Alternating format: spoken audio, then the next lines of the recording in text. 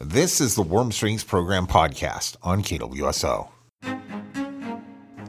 The annual Columbia River Indian Fishers Expo, held in late July across the river from Cascade Locks in Stevenson, Washington, provided an opportunity for tribal fishers to learn how to improve their safety, marketing, and business skills. The event was hosted by the Columbia River Intertribal Fish Commission. It featured information, resources, and training for tribal fishers, as well as hearing from a panel of industry experts who spoke about the unique opportunities, challenges, and successes that arise when tribal fishers engage in direct sales and connecting their catch with enthusiastic consumers. Hannah Ladwig, Farmers Market Operations Director, Communications and Outreach Director for Gorge Grown Network. So for me as a farmers market organizer, I look for an interest and enthusiasm, and that's sometimes all that it takes to sell or to enter selling a market, right? Something I love about farmers markets is there's a relatively low barrier to entry. You set up a tent, which if you don't have one, perhaps we can lend you one. But it's a nice way to kind of get your foot in the door for selling direct to consumer. And if you are interested, if you're thinking about a farmer's market, I'm happy to connect with you. And it's not just Gorge Grown farmers markets I can connect you with, but we have a handful of markets here in the Gorge, from here in Stevenson to across the river and down east in Maupin, and everywhere in between. And so one thing that really sets farmers markets aside from grocery stores and stuff is just the transparency that is inherent in a farmers market. So bringing that to your branding and to your marketing is really essential.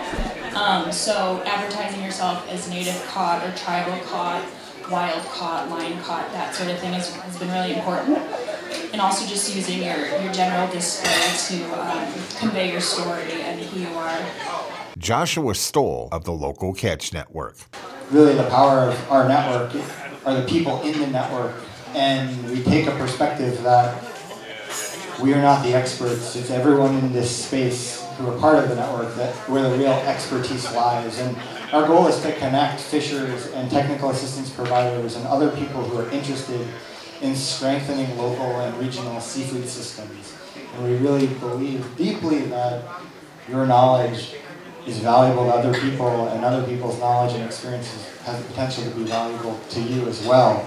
And so to come to this question of what marketing techniques, what packaging designs, etc. are useful and important, from our perspective, those ideas, that knowledge really comes from our network. And a really powerful part of the way that our network works is that people ask these types of questions all the time. And communities in Alaska or Maine or the Columbia Gorge respond and say, this is what we're doing, this is what is working, this is what is not working. Johanna Heron is the Business Development Specialist representing the Intertribal Agricultural Council. It doesn't matter what level of market you're at or what level of involvement or access point you're looking for, if it's just for your community or if it's for a little bit bigger, maybe retail or restaurants, or even bigger than that you've scaled up enough that you want to do something such as institutional markets or export. It's a fact that you can be a full-time fisherman or woman. It's a fact that you can be getting that food for your community. That's a success story. I think the only thing I would add, because everybody made such great points, is just that domestically, internationally, and anything post-COVID really is, this is the time where people are catching on to the stewardship and the relationship with the land and the water. And I think that really connects with people, and it's powerful, it's effective. Nobody denies it. Everybody's looking for that as a consumer. How do you share that part of the story with them? And how do you share what's been passed down with your knowledge base, and how are you incorporating modern techniques into that as well? People are looking for that. That's a huge story opportunity and moment. Jack Whitney is a seafood buyer from Ocean Beauty Seafoods. I will tell you that over time, even though it may not be apparent to a lot of people, that the demand for the fishers fish that they catch and deliver to us that we distribute to the market has grown in popularity. there are some things about it that differentiates it from any other fishery that we do and that we participate in. What we try to do is develop relationships with each one of the fishers as they come in to deliver, and we help them as they deliver products to us. And one of the things that we do is help them with the QC, QA part of it. Communication is so vitally important to building the relationships that we've had over the years. And so what we want to do is not only develop great communication at the point of the purchase, but also when they come in to deliver fish, we have the people that can communicate with them and help in any way possible to enhance the product so that when we send it out to our customers, your customers, they realize they're getting a top quality product. And so one of the things we focus on is building those relationships one fisherman at a time. And that's how we built the business with our fishermen over time. Sarah Sullivan, Executive Director for the Gorge Grown Network. And then there's all these online platforms where people look for local products. So we have one through Gorge Grown. It's just called Who's Your Farmer? It's on our website, gorgegrown.com. There's also a Washington version called Eat Local First. And then there's a statewide one in Oregon called Oregon Taste. So you can post your products on there for free. And they're really widely visited, like by chefs and institutions and just individual consumers. Virgil Lewis Sr. is one of 9 commissioners representing the Yakima tribes of Washington. I'm a lifetime fisherman on the Columbia River. My father used to take us as kids fishing on the main stem Columbia, putting out gill nets. When I was on council, I didn't have time to go fishing because every year during the fishing season, fall fishing season, it was business, and I couldn't take time off. But now they asked me to be a commissioner. Jeremy called me and asked me if I would be interested in being a commissioner for CRITFC, for Yakima Nation. I thought about it, and I said, yeah, it'd be an honor to be a part of the commission and to help rebuild the Yakima, not Yakima Nation, but the resources, the salmon. Help with cleaning up the water, help with making things better on the Columbia River. While I was on council, I spoke about cleaning up the Columbia. One of the things that we need to focus on is dredging Zone 6. From Bonneville Dam all the way to McNary. The sedimentation that is building up at each one of these tributaries is changing the flow of the Columbia River. It's creating hazardous areas. It's also creating areas for predators to gather to destroy our juvenile salmon going downstream. If we were able to get rid of the dredges at each one of the tributaries, that would increase the flow on the main stem Columbia and allow our juvenile salmon to get out faster into the ocean, making the river a lot healthier and getting healthier salmon back as adults. This was something that I was working on when I was on council, and the staff is still working on it. A gentleman, one of our biologists by the name of Bill Sharp, is working on this. He's been working on it now for the past 2 years. I know one of the main focuses that the tribes have been asked to look at is removal of the Snake River dams. And I can agree to that, but how long will it take? And will it happen? In the meantime, what we should be doing is focusing on what we can do now.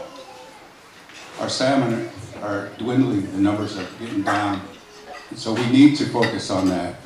So I'll end with that and thank everyone for being here. I'm glad to see so many people. Thank you. Aja D. Coutu is the Executive Director of the Columbia River Intertribal Fish Commission. We really see ourselves as a policy and technical arm on behalf of the 4 tribes that we represent and who have reserved treaty rights to the Columbia River and usual and accustomed areas in the Willamette River. And so we represent the Yakima Nation in Washington, the Nez Perce tribe in Idaho, and the Warm Springs and Umatilla tribes in Oregon. We have about 160 staff in Portland, but we also have a police department in Hood River. We have a genetics laboratory where we do world-class genetics research on our fish in our rivers for our tribes in Hagerman, Idaho, in partnership with the University of Idaho. And then we also have another location in Astoria, Oregon, where we have a coastal and estuary monitoring program. And then finally, we operate and maintain all of the 31 treaty and in-lieu fishing access sites on the river. And we have an office in the Dalles for that. We really are a political subdivision of the 4 tribes, so our mission is pretty simple. It's to put fish back in the rivers, protect the watersheds where they live, to protect and uphold tribal treaty reserved fishing rights, to share our culture, our salmon culture, and then finally to provide services to our fisher people who live along the Columbia River. There's a lot of concurrent federal processes going on, so we provide the technical support to our tribes who are involved in what is now a 6 sovereigns process, which is the 4 tribes and the states of Oregon and Washington. And they're in the process now of really thinking about this new initiative called the Columbia Basin Restoration Initiative that these 4 tribes and the 2 states have come together with to really think about the future of the Columbia River and what the tribe's priorities are with the federal government. And so that's an ongoing process right now. We also are trying to expand our outreach along the river, so we're amplifying our efforts to provide services to our fisher people for fishing, but also to those living on these sites in terms of a grant that we got through USDA, which is a local food purchasing agreement, where we deliver food boxes and distribute food boxes to our people along the river of culturally appropriate foods. So that'll be something that we'll continue to look with the tribal partnerships for.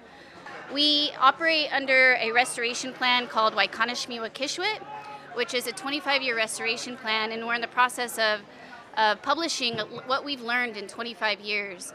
And what that will do is really set the course and the baseline for every single aspect of our work in the next 25 years ahead with climate change and the impacts that we'll have to our water, our land, and our fish.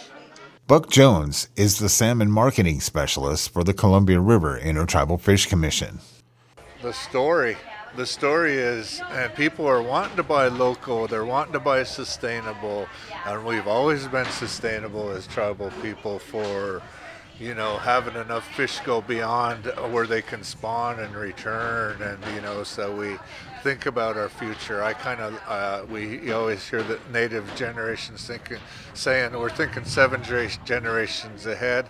I put it at even a little bit like, is my daughter's grandkids, are they still going to be able to be here and have these opportunities? I think we got to be stewards of our land. We got to be sustainable and think about the future as in current day, because our elders behind us that taught our ancestors, they was thinking about us. And so how are we going to be able to think about our future kids? Because the setting today and the words that were spoken was like amazing.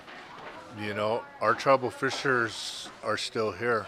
We've been here since time immemorial. We've went through a lot of changes in the river system, global warming and things like that. But we're still here, and this panel and this expo today actually showed that some of this network is a national, international network, and they want to tell our story. And I think that's important, that they, of course, we're isolated in our region here or whatever, but we're still here and we got a story to tell. So let's let the world know about it. I think that's what has been what I would think that was really like a take from today. From waters to markets, empowering tribal fishers in public sales and farmers markets, on the podcast edition of the Warm Swings program. For KWSO, I'm Will Robbins.